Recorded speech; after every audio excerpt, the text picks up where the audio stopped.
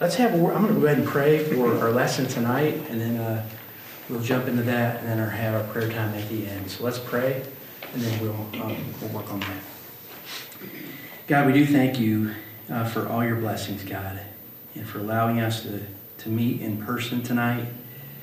We thank you that our church is able to do that. We pray right now with our country and with COVID-19, God, that we'd be able to stay away from that and not contract that here. I'm glad that we're taking some precaution, but God, I'm glad also that we can open and be back together again. We do pray for those that are at home watching this from home, God, that you be with them and the needs they have. God, for the unspoken requests that are on our hearts tonight. You know those. Many times they're too personal maybe to say out loud, but I pray you give us wisdom in all of those.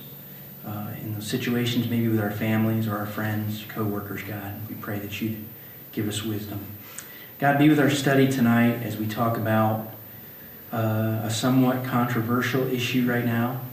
But as we look in your word and hear from one of your speakers, God, about this, and we have a good perspective on it and see what Pitts Baptist Church is doing in the right direction for this issue.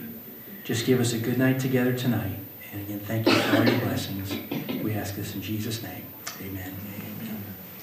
You know, we're hearing a lot right now about this idea on the top of your page. You see it called socialism.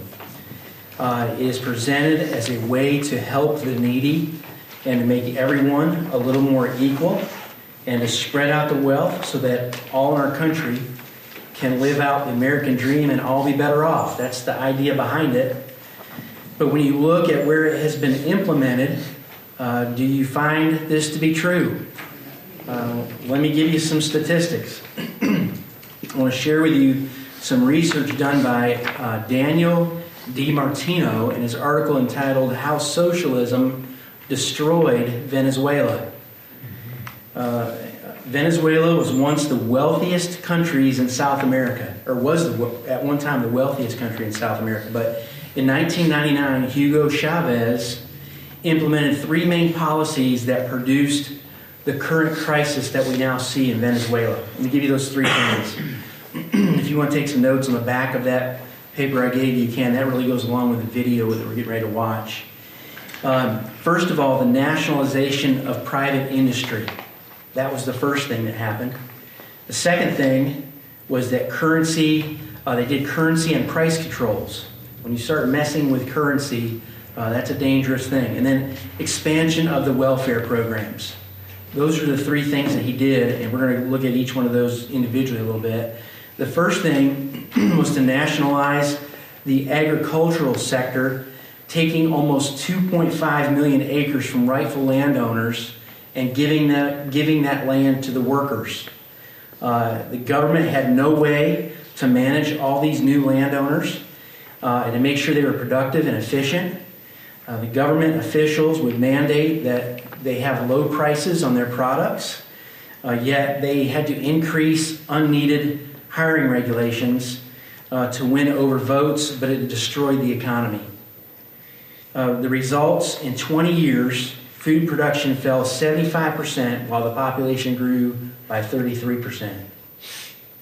This caused huge food shortages and an economic disaster.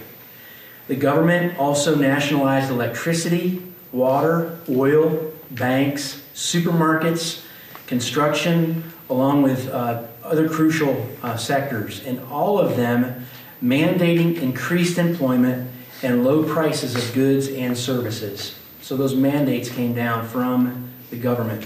The results? Countrywide blackouts, water service interruptions, a fall in oil production, bankrupt government-run enterprises. That was the result. But the most harmful part of the plan was the expansion of the welfare programs. They created social missions aimed at tackling poverty, illiteracy, and healthcare, to name a few. That sounds like a good thing, right? To go after those things. But as in other programs, these were run by corrupt government leaders whose greed benefited them, but left those who were truly in need without the promised help of these government programs. As Venezuelans have learned over the past 20 years of socialism, free things come at a very high price. Free things come at a very high price. When a government says, and mark it down, when a government says that something they are providing is free, they're not telling you the whole truth. Let's look at some facts about government, including ours. Governments do not produce any money or profit. Not 1 cent do they produce, unless they're printing money. We'll get to that in a minute. Government revenue is gained by taxation of its citizens. You pay through your taxes. They do not raise funds. It's your tax money. When the government spends money to fund a program, they are spending the money that citizens pay in taxes. Governments can print more money, but all that does is devalues the currency. It dilutes the value of your money. Governments can go into debt, borrowing from other countries. This is very, very dangerous. In fact, I looked up our national debt this morning. It is over $27 trillion. And I sat there with my stopwatch as the numbers were flickering by. And in 34 seconds, it went up $1 million. So every 34 seconds, it's going up $1 million. That is mind-boggling, folks. I don't know how that gets turned around. I have no idea how they calculate this, but it is unsustainable. Something will have to be done with that. So anyway, it'd be interesting to see how that's handled. I do want to show you a video tonight put out by myfaithvotes.org. You see that at the top of your study pages. They have some excellent videos that deal with some of the difficult social issues that are confronting us today, and I would encourage you to go look at them. They also provide study guides. That study guide you're holding is a free study guide that you can print out for each one of these. Some of the topics are border control, abortion, gun control, transgenderism. That's just to name a few. So I'd encourage you. They're about 9 minutes long, and they're all based on a biblical perspective, which is what I like. And you're going to see that tonight. We're going to watch the one on socialism, obviously, tonight. It features the senior pastor of Watermark Community Church, Todd Wagner. So I want to ask you just to follow along in your study guide and make some notes there in the margins. I hope this is going to come up. There it is.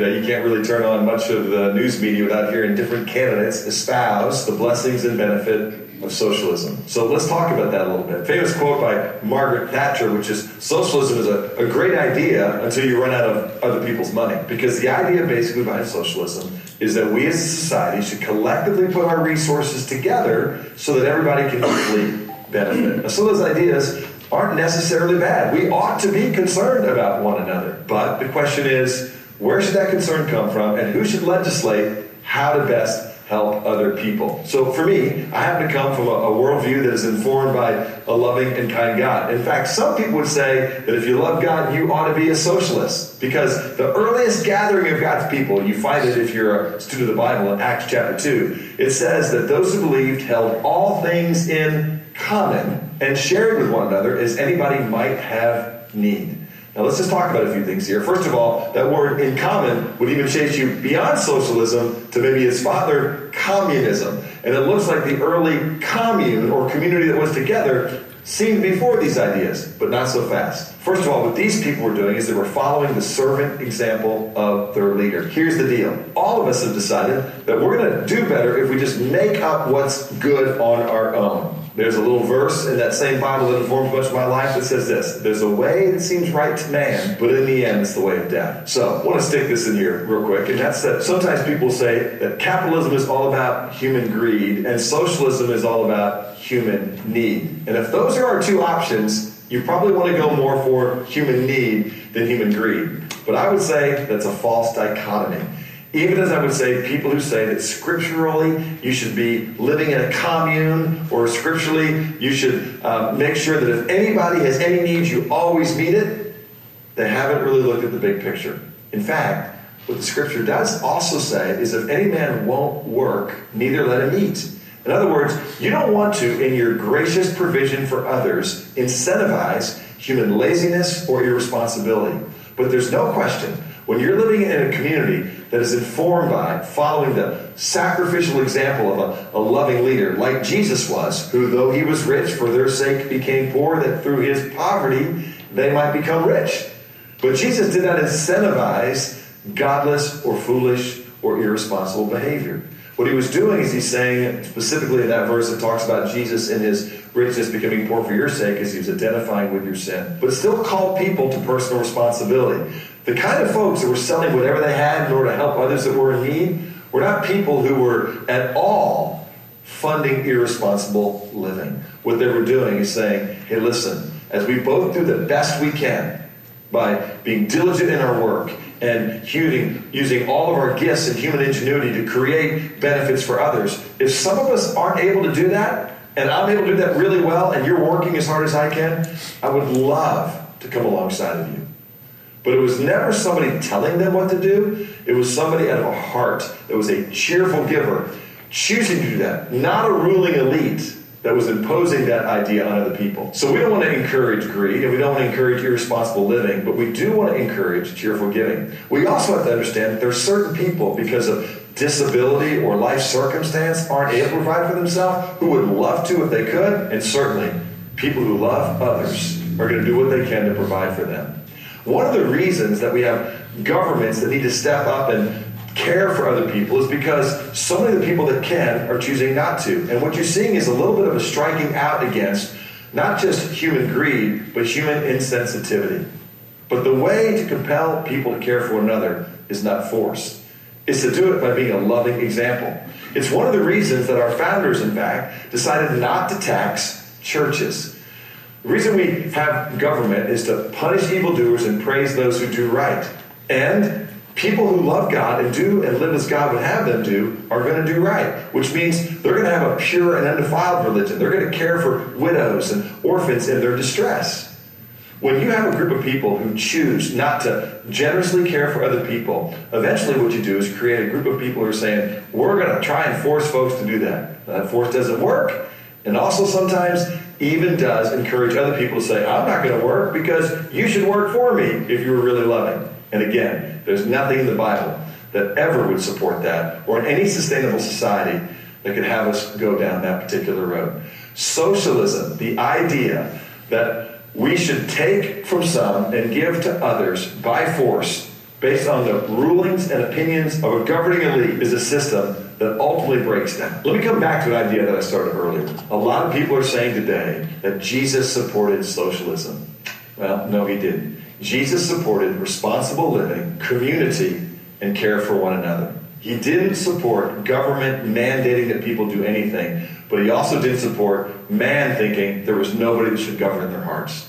The truth is, when we do what seems right to us, it always leads to destruction and death. And when there is no vision for a good way, it always leads to people perishing. When some people want other folks to work for them and say, you got to give me some of yours to make mine the way I want, that's not a society that is seeking the welfare and the benefit of others. The earliest community that was together were a group of people that understood, because they were, if you will, sons of Adam and daughters of Eve, and each of them had gone their own way, that they were not living in a community and an ethic that was going to lead to human flourishing.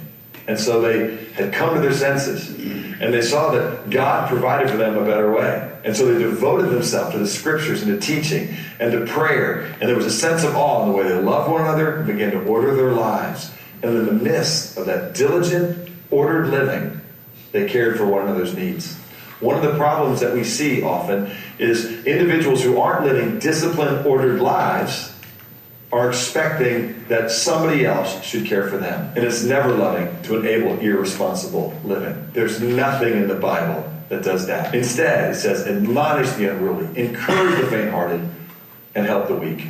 A loving society always does that. There are certain aspects, certainly, about a good society that always cares for those that are in need. As a Christian, we should do that. Not because our government tells us to do that, but because our God does. A government that can provide for you can also take from you everything. And so, limited government that punishes evil and praises those who do right, encourages churches and doesn't pull from them when they're caring for other people is a wonderful thing. But a government that starts to tell you how much you can have and what you can have is not the kind of government that you're going to enjoy for very long. If we don't want government telling us to be cheerful givers, how can we respond? Well, the first thing I would say is share your faith, share your hope, explain why you do want to care for other people, disciple them and help them participate with you, give them means to join you in caring for other people. Model them. Live a righteous and good and holy life before other people. This is what the scripture says. Learn to do good. Seek justice. Reprove the ruthless. Care for the orphan. Love the widow. A free society that lives that way is a society that people are going to want to flock to. It's why so many people for so long have run to our land. Not because there was handouts everywhere. Not because we threw everything in one pot. But because we were committed as a people to live according to this Judeo-Christian ethic which leads to human flourishing. Socialism takes away human dignity, human freedoms. God, in His way, will increase not just humans that are free to flourish themselves, but free to live in a way that gives them dignity and purpose in the way they can care, and love, and provide for others. When we follow Christ's way, it's the best way. Perverting capitalism and greed, not God's way. Socialism and forced imposed giving, not God's way. Humility, seeking to do good, cultivating faithfulness in the land. That's what leads to a country that others want to flock to, and everybody will prosper.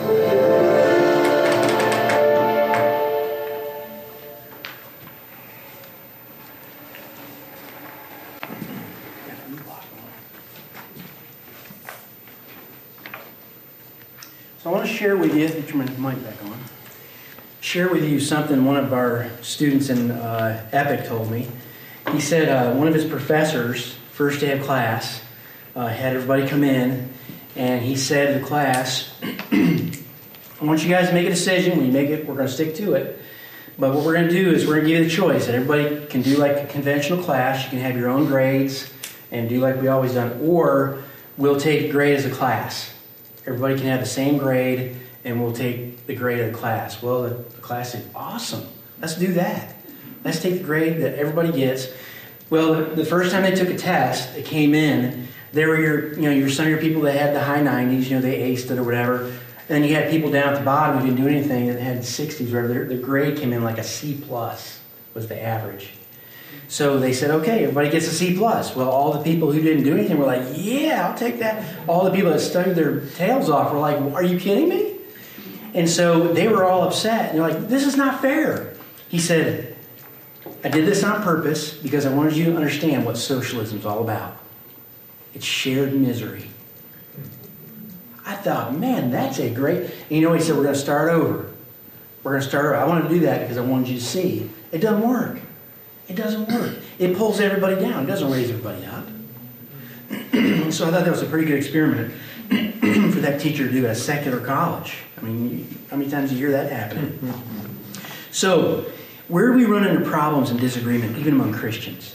Here's this thing, this definition of the words need and the definition of the word help. Boy, how many times in that video did you hear phrases like responsible living? Over and over, we heard that. 2 Thessalonians 3:10 says, the one who is unwilling to work shall not eat. Right? I mean, it's taught throughout the Scripture. You go through Proverbs, and we see the wisdom that's said, and the foolish young man. We see the contrast all the way through Proverbs. It talks about observing the ant. I mean, there are places all throughout the Scripture that says we are to work. And some people even think, before sin there wasn't work. That's not true. Even Adam, before sin, was told to tend to the garden, to take care of it. And I don't know about you guys, when I get done with a really good day's work, I can lay my head down on my pillow and know I put forth a good effort today. I gave my boss and whoever's over me a good hard day's work, and there's some satisfaction in that. To see something accomplished. I don't know about the other men or ladies that are in here. When I do something, in the ministry, it may take years to see the results of something. But when I can sit down and make something or clean something, when I worked at Sears, I was in the automotive department. We had a nasty floor out in the shop.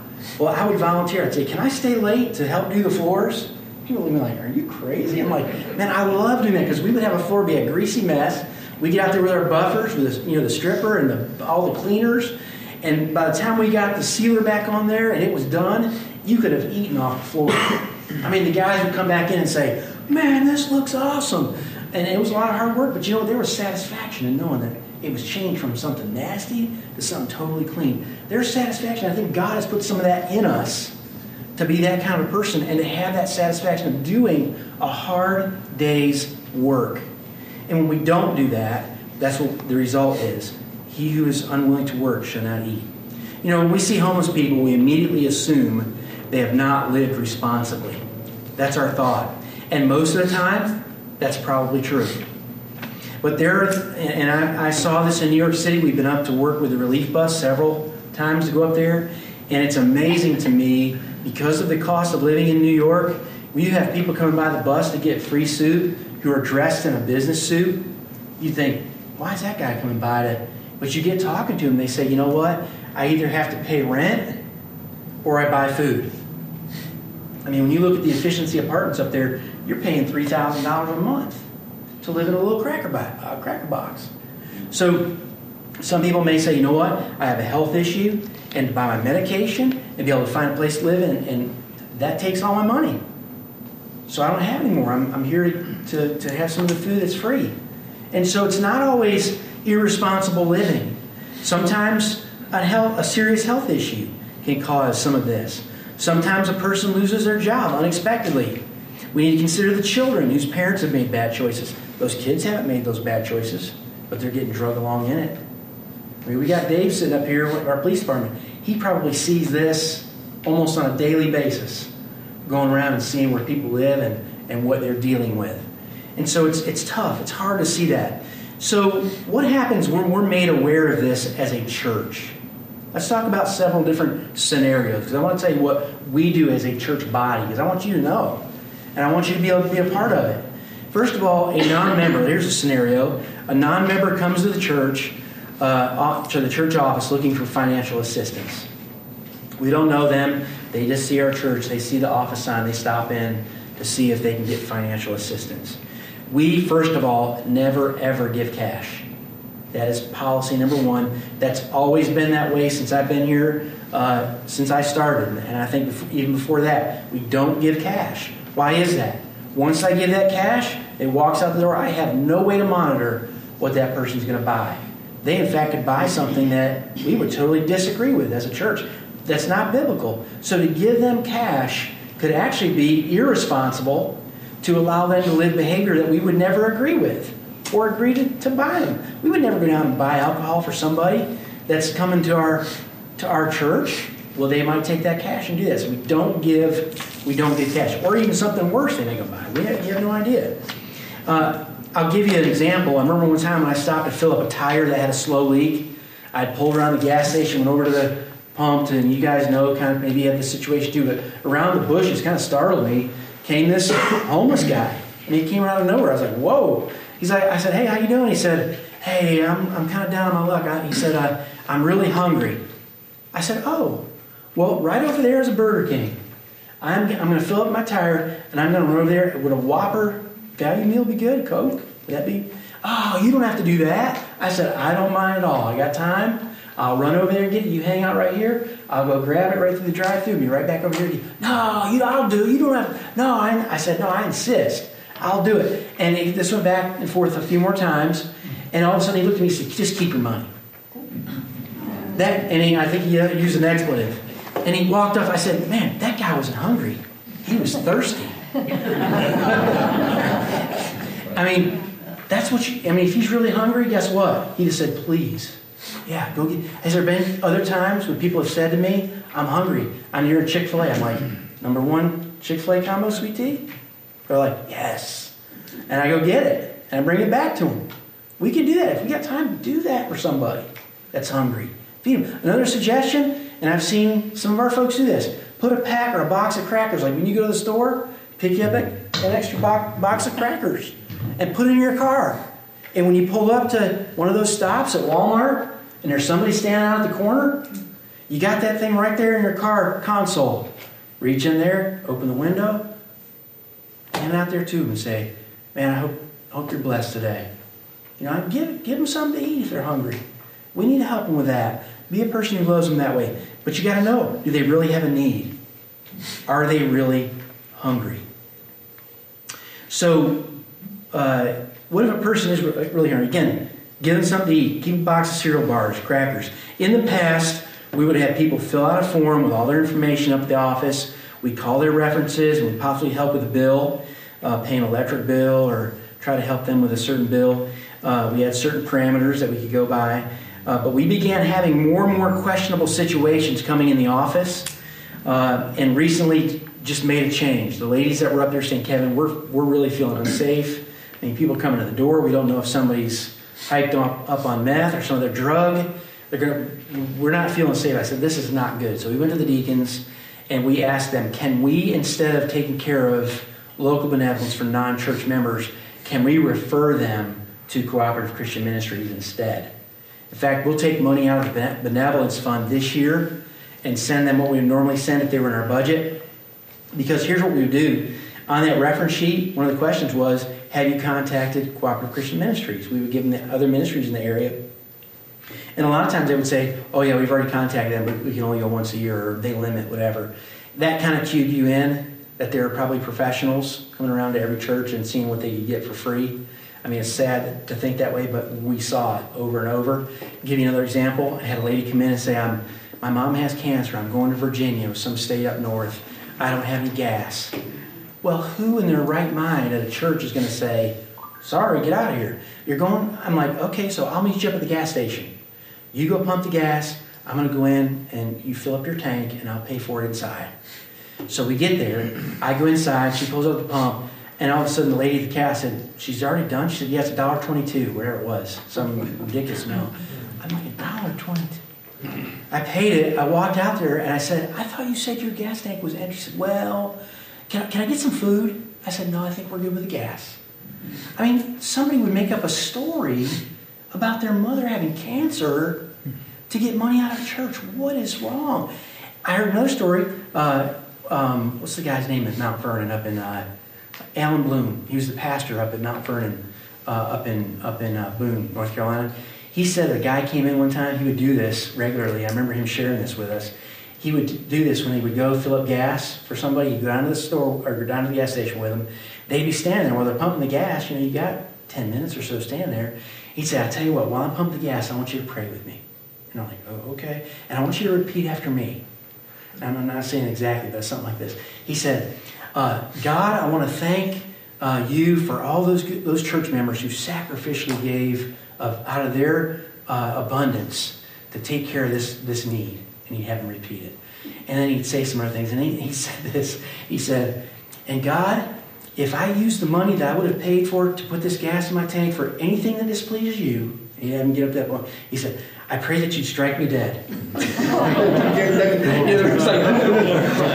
don't know that I would go that far, but I mean, you got to think that money that we're giving out for benevolence comes from your tithe. And I'm sorry, but I kind of take that personal. I have to give an account, right, as one of the pastors of the church, as to how we spend those funds to make sure they're being used in the right way and not being taken advantage of. And here's the thing. Can you imagine taking some of God's money? I had a young person come in my office, had a stack of money we're getting ready to go on a trip, so I was counting it all out, had it right there to turn in to the secretary. He came in and saw that money. He walked over, took the money, stuck it in his pocket. I just kind of kept on going like I didn't even notice. And I said, that's God's money. If you want to answer to him for it, and you can't. He took it out of his pocket real quick and stuck it back on the desk. I mean, that's kind of the way we've got to look at it. It is the way we need to look at it. That's God's money. It's not mine. It's not these people. People have given it, but it's God's, right? We need to be very careful. So, a person that's hungry again, and they come in for assistance, we refer them, non-members, to the Cooperative Christian Ministry. They do a great job for assistance. They keep great records and references. And so they are actually, we paid what we would normally pay out of the budget this year out of benevolence. Next year, which when you see the budget come out, we want to add them to our budget next year, which you'll get to vote on very soon. What about a member? Kevin, is Yes. that a local organization? It is. Do you know where the sports center is behind the old mall? It's right across the street from that. That's their main headquarters. They've got another office. It's an old historic home next to the Ladies Funeral Home. If you're standing out in front of Ladies Funeral Home on 29 in Kannapolis, it's off to the right. But we've been working with them. Epic goes and does like service projects for them in between some of our Bible study stuff. But just a great organization. Kelly Holloman, that's in our church, actually works for them. She's a full-time employee with them. So we even have folks from our church that work there. What about a member that is truly in need? And these situations come up from time to time. We have a designated fund called Benevolence Offerings that provides funds for these type situations. Someone unexpectedly loses a job, or there's a serious illness that affects them financially, or just extenuating circumstances that get them in a bind, and they need a help to get over a hump, to help them. We have those funds set aside in designated funds to help them with those situations. Now, how is it funded? Let me tell you that. Every time we have the Lord's Supper, you'll notice at the end, Scott says that the ushers will be standing at the door for a free will offering. If you feel led to give to that offering, those funds will go into our benevolence funds to help people locally and our church with issues if they have those that come up. And so we replenish that every time we have the Lord's Supper, and that's what that offering is in the back of the room. So when you're giving to that, you're helping people directly in our church mainly with situations that may come up. Now, how does a church member receive help from this account? This is where our deacon family ministry kicks in. If we find out a person is in need, the staff, we actually look up and find out who their deacon is, and we call that deacon. We say, would you please call so-and-so, and first of all, find out it's a need. Here's the thing we got to be very careful of. Sometimes we find out through the grapevine that somebody has a need, and it's not a need at all. In fact, they don't want help. And for us to go and force help on them, it offends them. That's happened before. So we go, hold on, let's verify the need. So we go to the deacons and we say, would you please contact them? They call the person and say, we're understanding that maybe there's an issue. Can we help you as a church? And it stays confidential. We're not going to tell the church or bring it up in front of the church. It's going to be a confidential issue from the deacons to know this. So that deacon clarifies, and then we turn it over to the Deacon Benevolence Committee, which is made up of 3 deacons within the deacon board. So there are 3 deacons that have all the rules and qualifications that we've set up, and they go by those guidelines and make recommendations to the staff, and then the office staff takes it from there and gets the bill, contacts the company where they owe money or whatever, and we directly pay that bill to that finance company or the electric company or whatever. We take care of that. So that's part of the benevolence committee through our deacons. If they come back and they find out that the need for a member is greater than what the rules have said, if they come back and say, well, we've set parameters, we can't go past this, but they need X amount, they've got to bring that back to the deacons, which again should stay in confidence. But the deacons discuss that in a meeting and either approve it or come up with some other plan to make sure that situation is taken care of. So it comes back, there's all these things put in place as protection to make sure that we're helping, being responsible, and taking care of a true need. That all happens. What if there's a member that continually comes back for financial help and there seems to be a pattern or something wrong in their budget, like that need is an ongoing need, because we're not set up in benevolence to carry an ongoing issue or someone who's being irresponsible. So what happens there? We have people in our church, and we've had to do this, that we ask them to go and help them do some financial training. You may have somebody that's never been taught how to set up a budget or what that looks like or how to do that. And you think, well, I've been doing that since I was 18. Well, some people don't know. And so we have people who will sit down with them and confidentially go through their records and say, you got this amount of money, here's how we're going to set up a budget. You got to stay in the budget. And they go back to them and have accountability. But before we give any more funds to that person and help them again, we try to set up a situation where they understand budgeting. It's kind of, instead of handing a fish, you give them a fishing pole and teach them how to fish, right? Fix the problem and figure it out. So we try to do that, and we've had to do that, and we have people in our church that are willing to say, hey, we'll be a part of that, and we'll sit down. We want to do that. We want to help people. That's our gift. That's what we do for a living. And so it's important. Of course, again, all this is done in confidence with the motive of loving this person and getting them through a tough time and helping them, loving them. Folks, I want to commend Pitts Baptist on what you as a church gives to help those locally and around the world in sharing the gospel. Is that being the motivation too, or the final goal, is to being able to share the gospel. I get to see the overall picture of how this happens, and tonight I want to share some of that with you guys. I just sat down and put together the budget. I've passed that on to our finance committee chair. He's going through it. We have to collect all the things from different ministry leaders, put that together, hand that over to them. Personnel committee puts that. I mean, there's all kinds of different moving parts, and they put that together at the next deacons meeting, November 5th. The chairman of the finance committee is going to come in and present that to our deacons. They'll see it. After that, it'll come to the church for discussion toward the end of November, and then we vote on that 1st of December. And so one of the things I love about Pitts Baptist, and I've been in churches that have not done this growing up, is that every month our financial statement is available for you to see. I like that. Because what does that do? It builds an accountability to know where every dollar is spent so that you know there's accountability in what we're doing. And so tonight I want to do that. I'm including the budget from 2019 tonight because obviously we haven't even got the 2020 approved yet. I don't want to talk about stuff in that until it comes out. We will at the discussion meeting. But we'll look at 2019 numbers and just show you one section, our world missions budget area. This is one section of our budget, and there's probably going to be places in here of organizations you had no idea that your tithe dollars go to this. But if you look at the bottom line, just in this section alone is almost $200,000 that we give back. That's like 11.2%.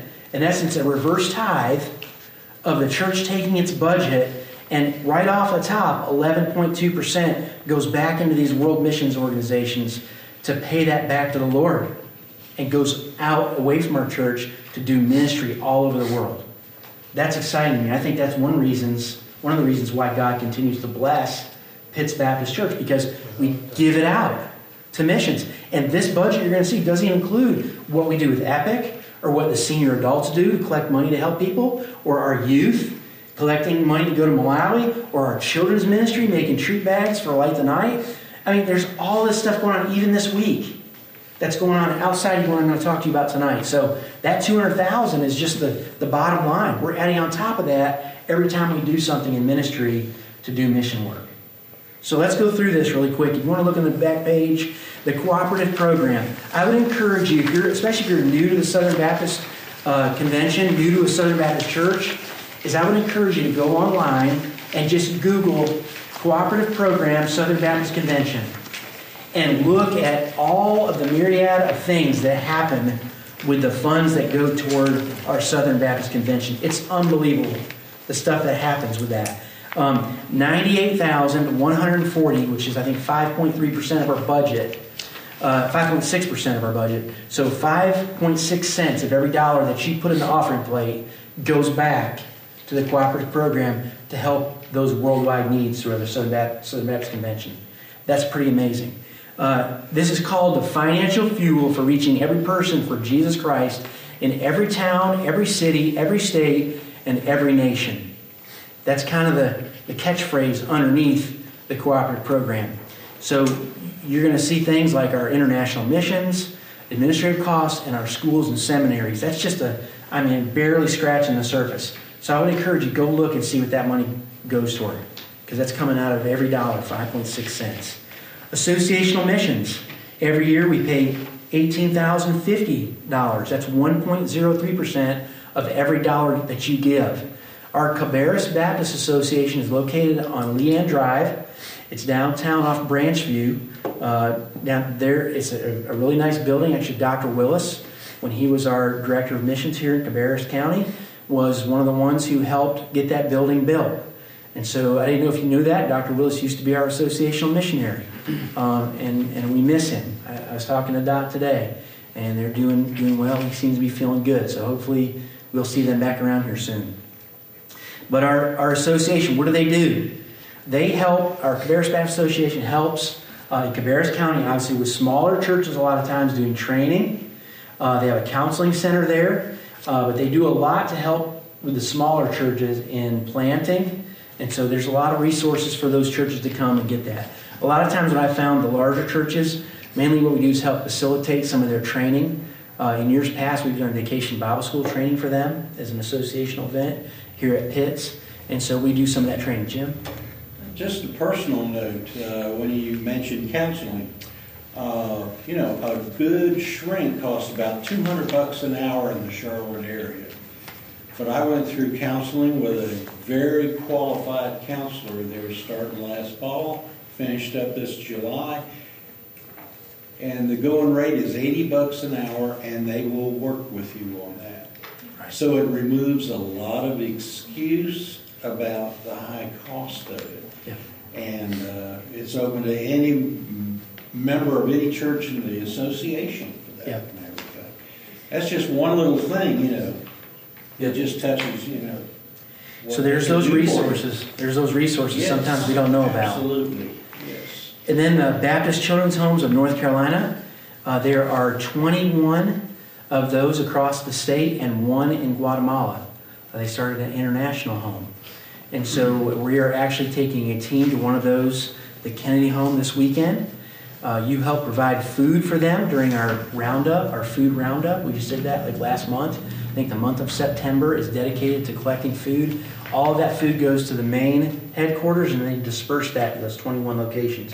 Well, that food that's being dispersed and paper products and all that, we're getting ready to organize all that so that the colleges and the kids can use it and get it out of basically their little grocery store they have on campus. They call it Food Locker, but it's basically like a little grocery store. And those of you that haven't been, you'll see that. The Gideons, their main purpose written there is to distribute God's Word. And in the past, we've had Gideons who have been members of our church, who have been a part of that. And most of you have probably seen in the hotel a Gideon Bible. It's got that little symbol on it, and you've seen those. And that goes to help that, getting God's Word out in those places. Crisis Pregnancy Center, we have 2 of those in our area. There's Gate and then the Greater Cabarrus. My mom at one point helped start one of those. She was the director, I don't know, probably 20 years ago, well, maybe even 30 years ago. Started one of those, it's a long time ago. But since then, retired as the coordinator there, and now it's a paid position. She did it as a volunteer for I don't know how many years. But anyway, they help ladies. I remember Mom bringing ladies home to stay at our house that were kicked out of their house because their parents disapproved of them keeping their baby. They wanted them to have an abortion. We had one lady stay at our house for several months. Came home from school and she was in labor. I'm a 10th grader and I'm like, whoa! Like, I looked at Mom like, what's going on? And she's like, yeah, she's having a baby. I said, oh, I'm going upstairs. Anyway, kind of sticks in my mind. It's pretty vivid. But anyway, yeah, Mom's always done that kind of stuff though. But anyway, Crisis Pregnancy Centers. That's in our budget. Mission Dignity. That's a state program through our Baptist State Convention that helps retired pastors and pastors' widows. If you know anything about Baptist life, and we have one up on my street, up on Plantation, Pitts Baptist actually used to have a parsonage. It's 2 doors down from my house, up on Plantation Road. And churches thought that was a great idea. They would take pastors and basically give them a house to live in and not have to pay them as much in salary because they had a place to live. Well, what that did to pastors was not allow them to build any equity. So that when that pastor retired from that church, guess what? They had no equity, no house, nowhere to go. And basically lived in poverty. And a lot of these funds in Mission Dignity is to help these pastors and widows of these pastors who basically have nothing now.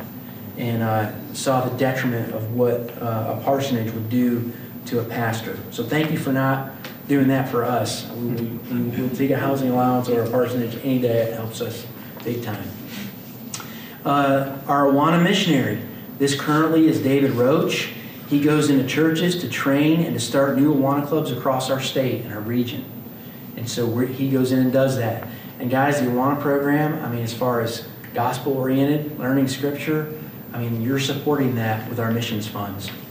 The Flogi missionaries support. David and Inger Flogi are the daughter and son-in-law of Cal and Ruth Randall. They assist missionaries with counseling and training. And so we have them. North Carolina Missions Offering.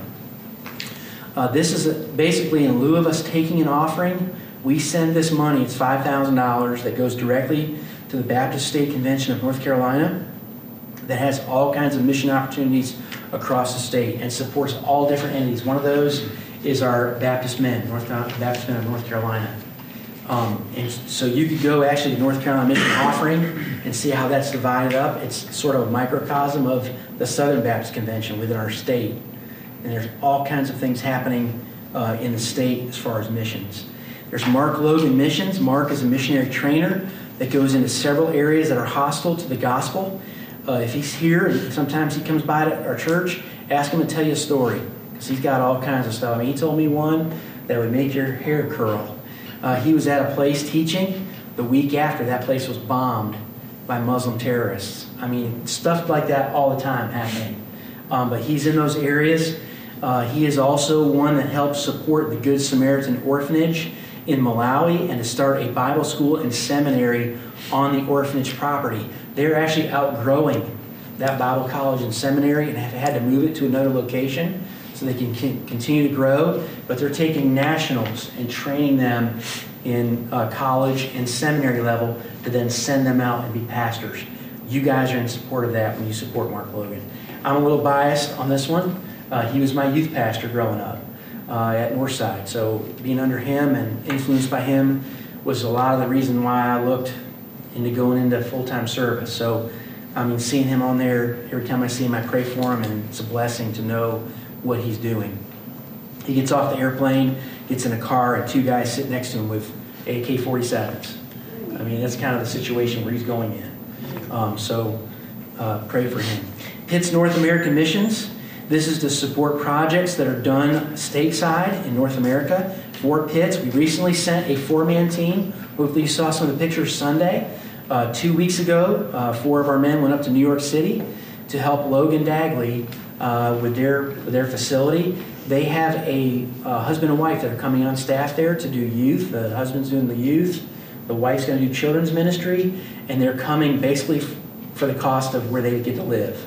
And so that bathroom needed to be gutted and redone. So Robbie Jones and Scotty Johnson and Nob Zalme and James Jordan drove up there and gutted that bathroom and redid it and drove back. And so those funds that are in that account paid for a lot of their travel and being able to go up there and do that. So that's one thing that just happened 2 weeks ago out of that account. Pitt's Hispanic Mission, they're in transition right now, but have a new volunteer leader named Luis. And they meet here on Sunday in their own community group and then meet with us in worship. So that's kind of where they are right now. But they have a separate budget also, but our church does help support them through our missions budget. Is this the same one that I guess we helped support for like 2 years and then it's supposed to start their own or something like that? Yep, it's the same one. Yep, and they used to meet in this room, but it's, again, they're going through some transition right now. J-Life International is an organization founded by John Abramsa of South Africa. He's been here several times to speak, speaks with a South African accent. Kind of looks like Where's Waldo, if you know that game. But anyway, these funds go to support a national pastor, one of his representatives in Cameroon, Africa, named Leo. And probably 3 years ago, Pastor Scott went over there to preach with Ivadi and Robbie Jones. Those 3 went over there. And it's a little bit more of a Muslim nation, so to take young people over there would not be a good idea. Even taking a larger adult team probably would not be a good idea. So we sent Robbie and Ivadi and Scott to go, those 3. And that was a good team. They had a great time. But anyway, that's what that line item does. Good Samaritan Orphanage, our youth have partnered with them. This is one we were talking about earlier with Mark Logan Missions too. They've partnered with them and hope to go there again on the next spring break. This golf tournament we just had was money that was used to help support that trip. Go Live Dare is also another organization doing youth evangelism in South Africa, founded by Donovan Olding.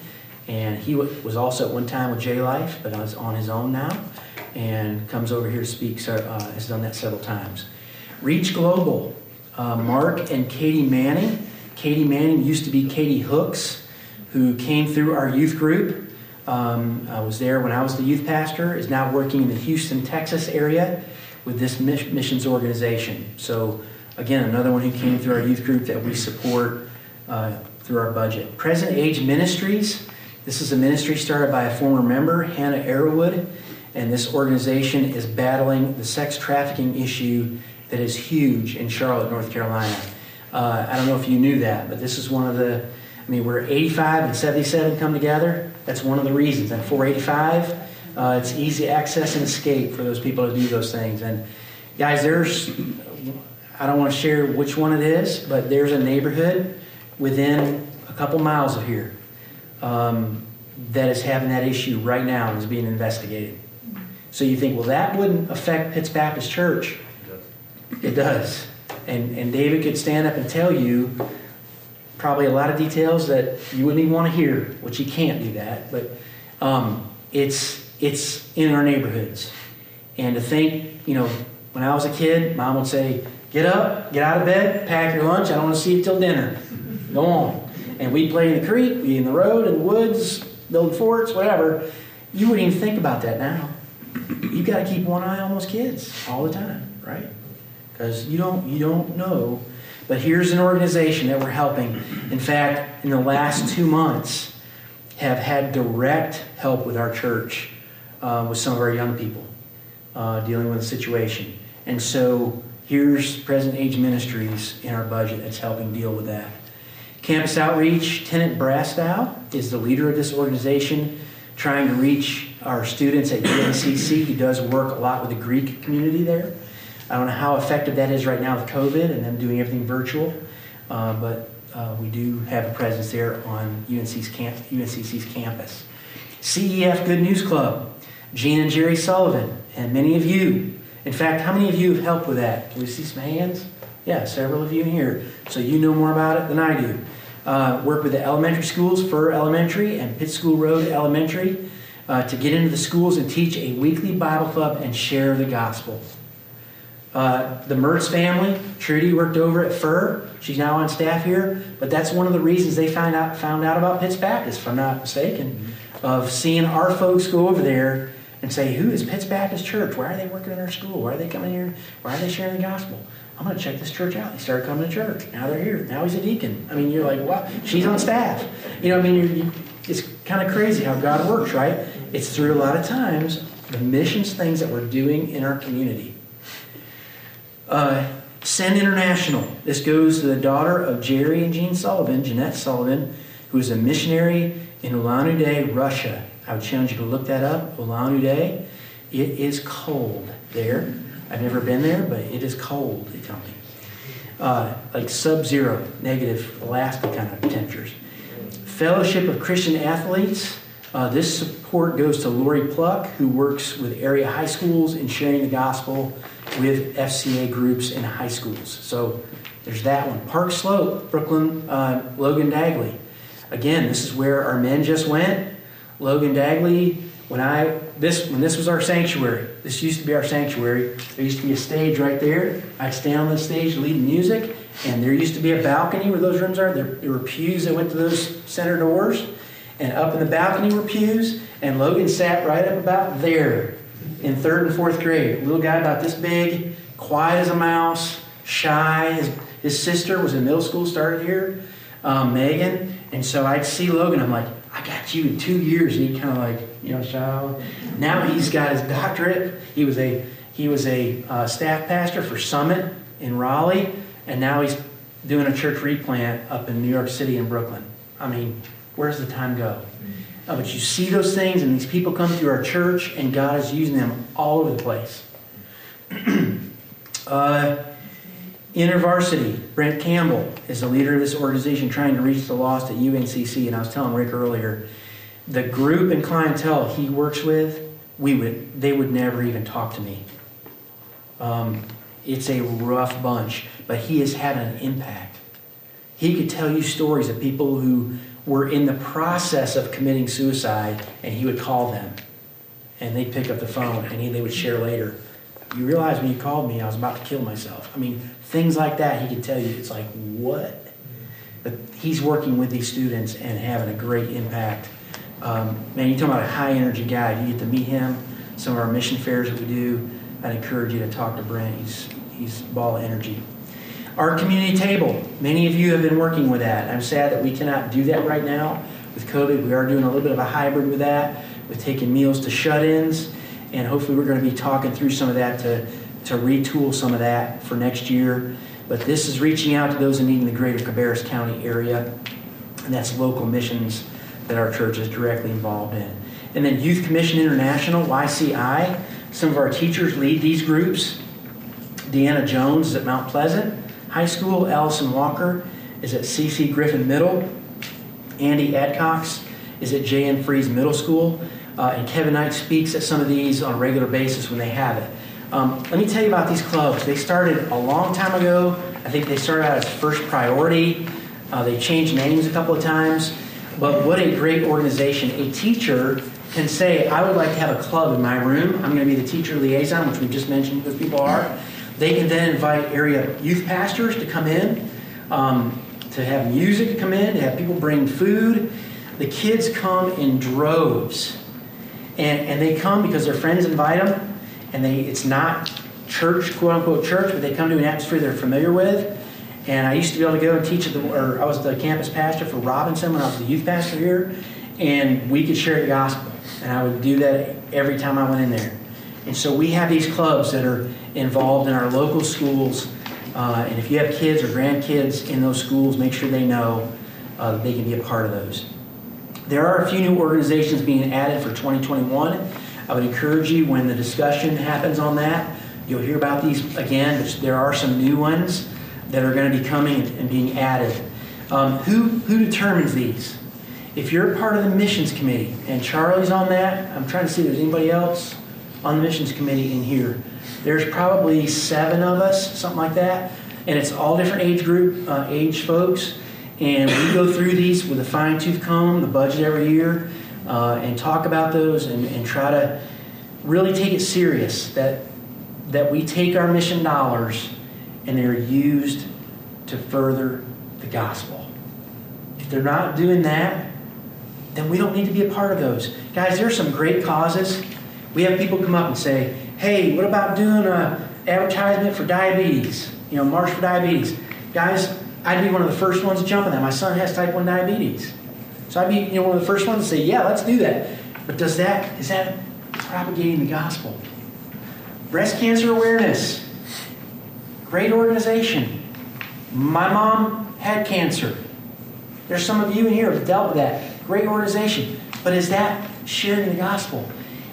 We got to be careful, right? That what we do as a church, what we put funds in that you give to towards missions, propagates the gospel. And so please know that committee is aware of that, and that we are careful because every person, the 500-600 people that come, in their minds have a cause that they're passionate about. And we have to tell folks, I hear you, great organization, but we've got to be careful that it's about the gospel with church funds. Doesn't mean you can't do it. Go do it. Be a part of it. So that's, if you get a no, that's why. We're not trying to be the minister of no. Sometimes I feel like I am. But we're trying to protect and be good stewards of God's missions dollars. So please know that when we go through this. Again, your church, you as a church give almost $200,000, 11.2%, more than the reverse tithe, to these missions organizations that you are reaching people locally and globally. What's another reason is so that you can get involved. That's why I present this, so that you can get involved with one or more of these organizations. I am soon going to be asking our community groups. I haven't rolled it out yet, but you're getting a preview. I want to go to every community group and ask them to take our world's missions budget and adopt at least one of these groups. And what does that mean?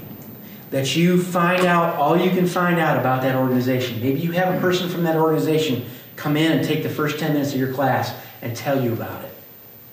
Maybe you say, how can we pray for you? And in your prayer time with your community group, you begin praying for that organization.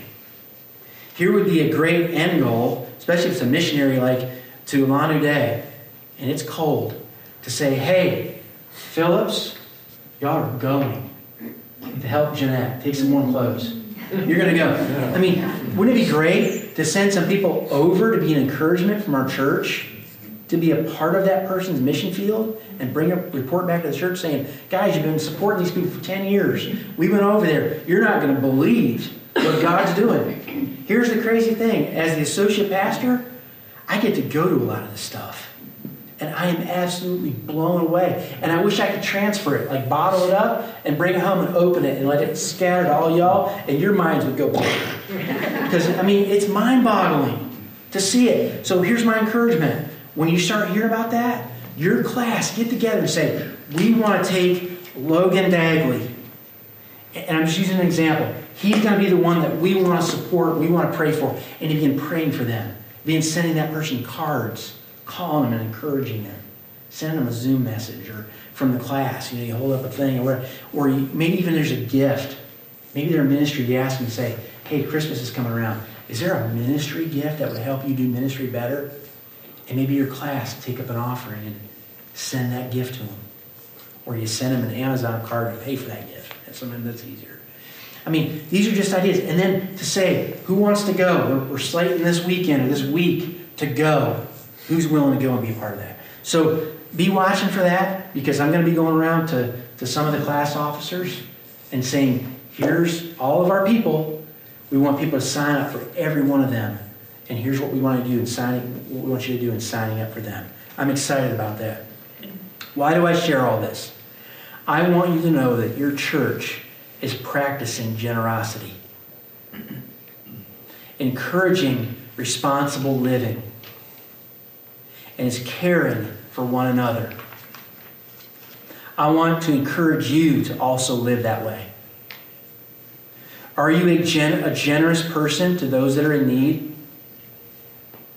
Not just with your money. What about with your time? With sitting down and listening to them? Guys, sometimes I get so caught up in my list. I'm a list person. When I sit down on Monday, I am writing out the stuff I've got to get done this week. And buddy, don't get in the way of my list. But here's what I have found. God sends people that sometimes blow that list off my desk. And you know what I need to do? I need to put that list aside. And I need to say, you know what? This may be a God appointment right here. And I just need to take care of this issue. Did you add that to the list so you can cross it off? Yes, I do. If I do something that's not on the list, I write it down and then cross it off. I get a lot of pleasure in that. Are you with me on that? Oh, this is that kind of thing. Yeah. But guys, sometimes the best things we do are not on our list. So watch for them. Pray for them. That's kind of dangerous. But then do them when they come up, right? Because God will send them your way if you ask for them. I got to hurry, y'all. We hadn't prayed yet. Don't enable irresponsible living, but do everything to help those who are trying to live responsibly. If you see somebody struggling and you know they're living right and trying to do right, man, jump in next to them, grab them by the arm, and help them on down. Help them out. And genuinely care for one another. Look back at the front page of that handout. I want you to read this with me, the Acts 2 passage. Just listen to this again. In a new light from what you heard tonight about what Pitts Baptist Church does, just in one area. It says, they devoted themselves to the apostles' teaching and to the fellowship, to the breaking of bread and to prayer. A sense of awe came over everyone. And the apostles performed many wonders and signs. All the believers were together and had everything in common, selling their possessions and goods. They shared with anyone who was in need. With one accord, they continued to meet daily in the temple courts and to break bread from house to house, sharing their meals with gladness and sincerity of heart.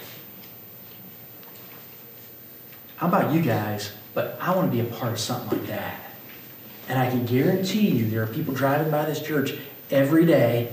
There are people sitting next to you in cubicles every day. There are neighbors going up and down your street every day who would love to to be a part of something like that. Thank you for all you are as a body of believers. But let's not be satisfied with past successes. That's not the point of bringing up tonight. Let's always look to becoming more like Jesus. And when the outside world sees and hears about Pitts Baptist, they will see a group of people that is distinctively and exceptionally different. Can I get an amen? Amen. Let's go into our prayer time. If we could, if you could take out loud, if we could take some of these out loud, maybe take 2 or 3, and then the next person, you can see that go on. And then we'll go right down the list, and then I'll close up in prayer. But if some of you guys will help me out, it doesn't have to be a long prayer, but if you can help us with these, and then I'll close out. Let's pray together.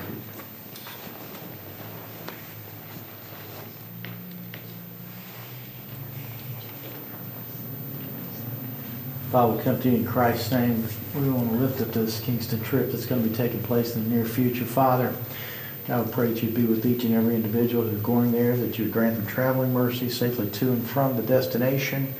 But more importantly, God, we just pray that you'd bless the work that's going to be taking place while they're there, and that all the work would have eternal value to it, Lord, and just have an impact in years and years to come. Father, we want to pray for our pastor and Connie and Baby Shepherd, Lord, with what all they're going through there, and pray that since they're on the way back, you'd grant them too traveling mercies, and God, we just pray that you'd help them to get here safely, and that, Father, that you'd help them to recover from all this travel and all this ministry they've been part of while they've been there. And Harvey Lowerly, his health, and Shirley, pray, Lord, that you'd help them in that situation, Lord. God, you're the great physician, Lord.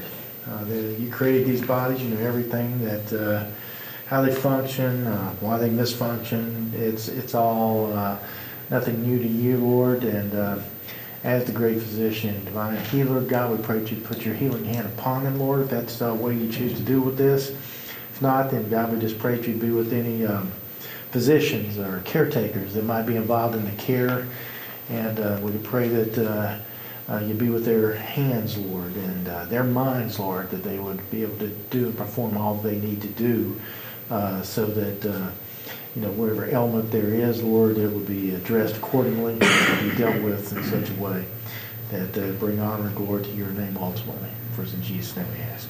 Amen. Most graciously and Heavenly Father, we come to you tonight, dear Lord. We thank you for Brother Kevin and the message he brought to us, dear God, and the sharing of generosity. Dear God, first I want to lift up the unspokens, dear Father. We come to you, we gather, dear Lord. You tell us that when there are 2 or more gathered, that you're present, dear God. There's many unspokens. As church members, dear Lord, as human beings, we go through hurt, we go through trouble, we go through strife, dear God. Young and old, it doesn't matter. It afflicts us all, dear God. I just pray for the many unspokens. I pray that they don't need to be spoken because you already know, dear Lord. You're the discerner of men's hearts. You know what we're going through. Lord, I want to lift up Jackie Thomas, dealing with the pacemaking, dear Lord, that as a heart, dear Lord, you can be the ultimate physician, dear Lord, and take care of that. I also lift up Inda Malden, dear Lord, dealing with infection. You know the body. You know that you can heal it, dear Lord, and just be with the doctors, be with the medical staff. Dear Lord, I also want to lift up Sherry Simpson, dear Lord, with cataract surgery of the eyes, dear Lord, and also dealing with the hurt knee, dear Father. That we trust in you, that we lift you up in all that we do, dear Lord, that we continue to leave here, and that we are carriers of that generous spirit, dear Lord, and we share the gospel, and we're there for one another, dear Lord, and we just carry your word out. These things we pray in your name. Amen.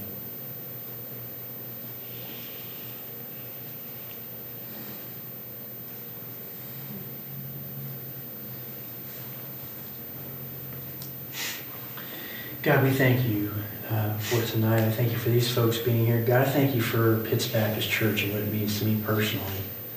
God, all that you're doing, all that you've done, and God, all that you will do through our church, God. Help us to continue to be a generous church, to be a church that gives back, gives out to causes that are doing kingdom work. God, we don't even know the impact of all that is going on just from the little bit that each one of us gives each week to be faithful and to see you work. We just thank you for allowing us to do that. God, we do pray for all those that are dealing with doctor's appointments. Be with Shirani, God, as she goes, and be with the doctors to help her. Be with Renald Davis, who's dealing with the shingles. God, that can be miserable. We pray you just help him to be able to overcome that and get better. God, we pray for the storm that's on its way. For those that are even now in New Orleans that are dealing with that, God, just protect those who are in its way, and we pray you watch over them. God, for Parks Cranford's great-granddaughter who's had this accident with a golf cart, God, we pray that she would be doing better and that she would be able to come home soon. Also for Morgan Weatherby, who has had this long healing process with the accident she had back in May. God, we pray that she would be able to come home soon and that she would be able to have full use of her body and her mind. God, be with that family in a special way. And for Rick Mason, God, I pray you'd help him to find a place to live in the area, that he'd be able to come back from Salisbury. And God, just whatever he's dealing with in his life, God, that you'd be with him in a very special way, that you'd send the right people to encourage him, and that he would be able to be back at church real regular. We're glad to see him back. We missed him. And God, we praise you for Elaine Lee and just the exciting day that she has had to become an official United States citizen. And God, we just pray you continue to use her. What a heart for the gospel, bringing her friends and anybody that will listen, and how she shares. Sometimes her English is not always great, but her passion and her heart to share the gospel is incredible. And so thank you for using her, and just be with her in a special way. And God, for Isaiah and Linda, just another praise that you protected them in their accident, that no one was injured, and God, that everyone was safe. Thank you for watching over them. I know Jim is very thankful. I know the Keiths are probably very thankful right now, God, that you're watching over them. God, just be with us tonight in a special way. Give us safety as we go home. Again, God, thank you for all you do for us and how you bless us. And we ask this in all God's people said. Amen. Thanks, guys.